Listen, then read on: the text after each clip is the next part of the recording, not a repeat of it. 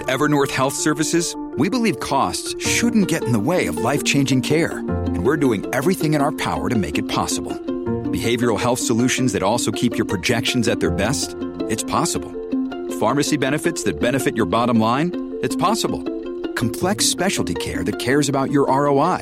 It's possible. Because we're already doing it. All while saving businesses billions. That's Wonder made possible. Learn more at evernorth.com/wonder. This episode is brought to you by La Quinta by Wyndham. Your work can take you all over the place, like Texas. You've never been, but it's going to be great because you're staying at La Quinta by Wyndham. Their free Bright Side breakfast will give you energy for the day ahead. And after, you can unwind using their free high-speed Wi-Fi. Tonight, La Quinta. Tomorrow, you shine. Book your stay today at lq.com. Some people are coping with food and diving into cooking and baking. Others are having long-distance chats with friends near and far. What about Oregonians in recovery? How are they faring with the isolation that's come with the coronavirus pandemic? I'm Andrew Thien, and this is Beat Check with the Oregonian. Up next, a conversation with Grant Butler, an editor and reporter at the Oregonian and Oregon Live. We talked about how Oregonians are adapting to social distancing restrictions and how some are bringing tiny bits of joy to their neighborhood. We also talked about how mental health counselors are trying to serve their patients. We'd also like to hear from you. Send us a voice memo about how you're faring with the isolation of social distancing or whatever else is on your mind at podcasts@oregonian.com. Now, on to the show. Grant Butler, thanks so much for taking time to chat today. How are you coping out there on the west side? Well, out in Beaverton, we're doing really well with the lockdown. I haven't been leaving my house much other than to take a couple of walks around the neighborhood to try to get some steps in and to clear my mind. But yeah, otherwise it's working at my dining room table and trying to keep focused and get things done. And I know that you're a lover of good walks and spring weather. Has it been tough to stay inside, or are you doing that deliberately, or just kind of busy with the work? It helps to clear my mind. Out here, there's not really an issue with social distancing that you might have if you were trying to go on walks in the city, because we're pretty spread out here. So, and I live not too far from the Nike campus, and there's no one there, so you can walk through there and not worry about having to be closer than 6 feet to anybody. So, Grant, you've overseen our coverage in the last couple of weeks on how people are coping with the coronavirus pandemic and the lockdown. What stood out to you in terms of coverage or stories that you've edited and really resonated in terms of how people are doing? Well, I think like everybody, there's concern about having enough supplies to get through however long this is going to go on. And it's no secret that Portland grocery stores and places like home supply stores have been slammed with customers. Often people are avoiding, the general social distancing guidelines. And it's been interesting in the last week to watch as stores have adapted to the situation to really encourage people to not shop all at once, only buy what they really need, not hoard products like toilet paper and water. And it's also been interesting to see stores reduce their hours as they try to give their employees a break, because the employees are exhausted, but they're also needing additional time to go into stores and restock supplies, because the supply chains are open. Right. So people are able to get the things that they want, but they're shopping and overbuying things. So grocery store employees are needing to take extra time to restock shelves. And then they're also paying attention to doing deep cleanings on parts of the store that get an awful lot of traffic, like the produce department and the paper goods aisle. And another thing that's been happening at some stores is they're opening up a special time in the early morning on some days to allow older shoppers and people who maybe have compromised health systems, who might be particularly vulnerable to COVID-19. They're giving them a time when they can shop and try to avoid the crowds that may be happening later in the day. So I feel like stores are really taking a proactive approach. I wasn't shopping at New Seasons, but I was by a New Seasons store over the weekend, and it was heartening to see that they were like limiting the number of people who could come into the store at any one time. They were really encouraging and giving like they had like parking cones that were at the store entrance that were spaced 6 feet apart to give people a kind of a visual sense of what it means to be 6 feet apart. And I felt like, well, that's a really proactive way of kind of selling the idea of coming in and keeping your distance while you're shopping, and also kind of reaffirming this idea of what 6 feet really means. And it's hard, I think, for shoppers when they're in stores and the crowds are bigger than they were expecting to do that. But I think that also, the first case in Oregon was on February 28th. So we've had more than 3 weekends for people to do a lot of this shopping. So hopefully they're at a point where they're stocked up and they can stay home and start eating some of the food that they've been buying. Speaking of eating, I know you're obviously you're a cook, a home cook, and I'm wondering what you've been cooking to get by, or what supplies you have in your home out there. I started getting nervous about this in the middle of February, and so I started making a really conscious effort then to, like, 2 or 3 times a week, make big batches of soup. And what I was doing was we'd have soup for dinner that night, and then I'd freeze a quart.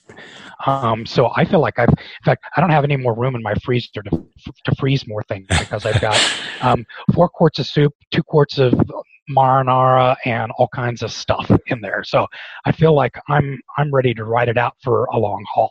But there's also a lot of things that I almost always have on hand that I didn't need to rush out to the store. I like to buy big bags of basmati rice, and I almost always have a good amount of dried beans at home, because I try to eat low on the food chain, and those are things that you can have on hand that keep for a long period of time.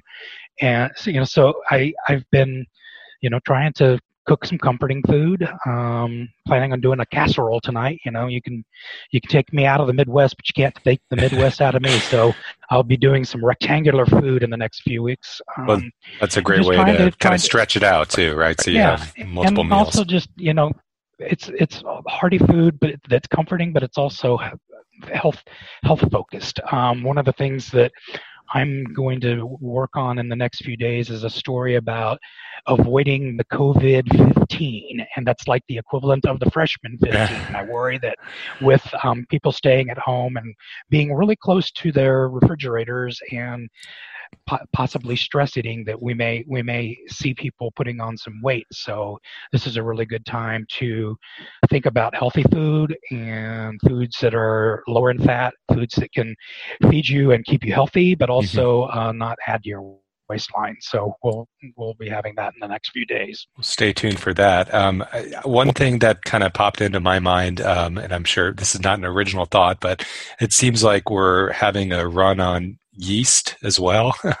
A lot of people are diving into baking, or kind of figuring out how to make their own bread, perhaps. Is that something that you think there might be popping up? There have been increased demand for baking supplies like bread flour and yeast, and I think that's a really cool thing to do. I think baking is comforting. It's something you can do with kids. Kids love to make cookies, so it's a way you can do something at home that keeps people occupied and feels good. And who doesn't mind having the house smell like freshly baked banana bread, or zucchini bread, or something like that. Yeah. So it's something people can do. I think that makes them feel like they have a little bit of power over a situation in which they don't really have a whole lot of power, but it's something they can do to make them feel like, okay, I can't take control of the pandemic, but I can take control of this aspect of my life and do something.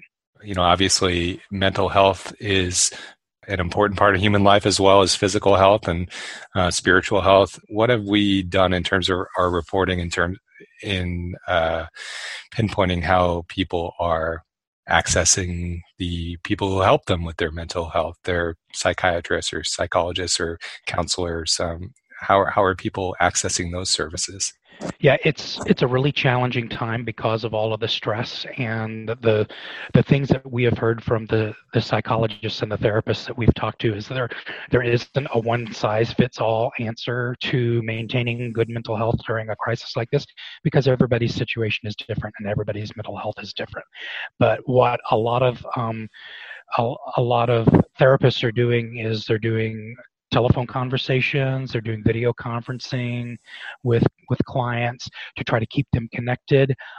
We're seeing similar things in the recovery community. This is a really challenging time for people who deal with drug or alcohol addiction, and that one of the ways that people cope with recovery is by attending meetings, and those aren't available right now. So it's not having the personal connection, I understand, is really hard for people who are in recovery, but they are having 12-step meetings online, and there are ways that you can connect with your sponsors by the phone. So it's a hard time for people in unique situations where they're dealing with addiction or they're dealing with the regular mental health issues. I think one of the things that everybody can keep in mind, whether you struggle with mental health at other times, is the importance of eating good quality food, trying to get some exercise, even if it's doing yoga stretches in your living room, or go into your basement or your garage and doing jumping jacks. Something to keep your body active can really help. And then try not to obsess 24/7 on what's going on. That we have our television writer, Christy Turnquist, has been writing an awful lot about the really comforting shows that people are finding to stream online right now. Something that can make you feel good, even if it's just for an hour, that takes your mind off stuff. Maybe it's not a dystopian thing, which is, kind of a dominating cultural trademark, I guess, for the last, it feels like almost a couple decades now, right, Grant? Yeah. People are trying to seek out positive things. Yeah, and this is a good time to go back and explore some shows, or read some books, or do some projects around the house that you've been meaning to get around to. Stuff to make you feel occupied, but also make you feel like this big thing is happening, but it's not going to dominate every aspect of life for the foreseeable future. That there are other ways to occupy your time and your mind and your body. Speaking of life, there are many new parents out there who also kind of rely on community to share, how they're coping with a new infant in their life. We've reported on that as well. I mean, what are parents doing, or how are parents faring? New parents, particularly. Yeah, it's really hard because parents of newborns frequently will look to the grandparents for help with daycare, or taking care of an infant while people go out and run errands, and suddenly that extra set of hands is cut off from us. And I think that flexibility is the key for everything right now. That if you are used to a certain dynamic for childcare, that you have to be flexible about it. I don't have kids. I can't speak from my firsthand experience, but I know that as you know, Andrew, as a parent, that being flexible is really important in normal times, and now it's particularly paramount. Yeah, it's flexibility. We're trying to sneak in this interview while my wife, who is a high school teacher, is walking the 3-year-old and 1-year-old around the block. But again, we're lucky enough that we are both able to work and get paid during this time. There are so many hundreds of thousands of people who aren't, but everyone does the best they can. The thing that strikes me about this experience, Grant, that we're going through right now, whether you have small kids or older kids or no kids, everyone is dealing with something, be it their employment or worrying about their parents, your parents out of state. I mean, how are you juggling all of this, thinking about being far away from family like that? Well, I'm talking to my parents every couple of days.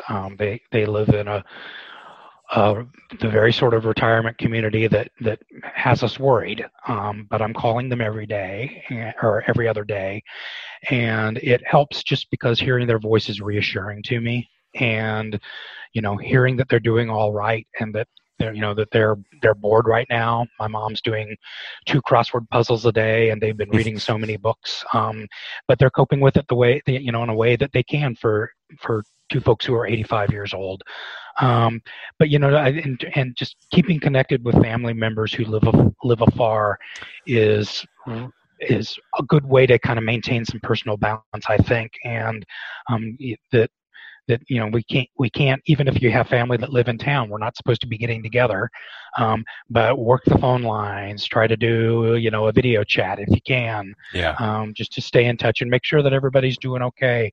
And as reassuring as their voices are going to feel to you, it's the same way back. They're going to be so relieved to hear how you're doing, and to hear that you're enjoying time playing with the dog or the cat, and that you're enjoying the time to get to catch up on a few things around the house, and that can be reassuring to your family and friends.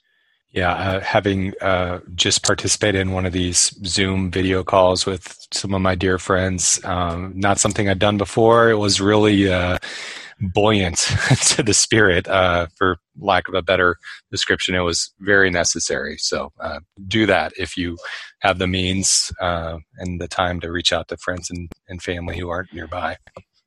Yeah, one thing that really gave me a lot of hope over the weekend was in my neighborhood. There was a mysterious chalk artist who went around and wrote encouraging things on the sidewalk in front of all of the different mailboxes, so that when you went out to get your mail, you had messages like hope is stronger than fear, and we will all get through this together, and breathe deep, and grow in the ground you're planted in. And I don't know exactly who it was that was writing these messages, but I'm grateful that people are trying to send out things like that and encouraging things that you might see on Facebook, and just getting out and looking at the flowering trees. There's ways you can find some tranquility in all of this, and I think that's really important to try to do as we cope through this. Yeah, those simple acts of generosity when you're locked in your house, or kindness shared through your community, those are really important. My cynical soul, that might touch me as corny otherwise, but I wish someone was doing that in my neighborhood. Maybe I can start. Yeah, that sounds like a good plan. Well, Grant, thank you for sharing some stories of how people are doing out there, and I hope you have a nice dinner planned and are taking care of yourself. Yeah, and I hope we get to see each other in face-to-face in the office before not too long. I hope this doesn't go on forever. So. Yeah, we'll have to turn the video function on next time. All right. All right, thanks, Grant. All right, thanks, Andrew. Thanks for listening to Beat Check with the Oregonian. We will keep bringing you episodes from my basement and Arbor Lodge as much as possible. If you like what we're doing, please leave us a rating or review in iTunes. It helps others find the show. And we want to hear from you. So please send us a voice memo about how you're faring with the isolation at podcasts@oregonian.com. Until next time.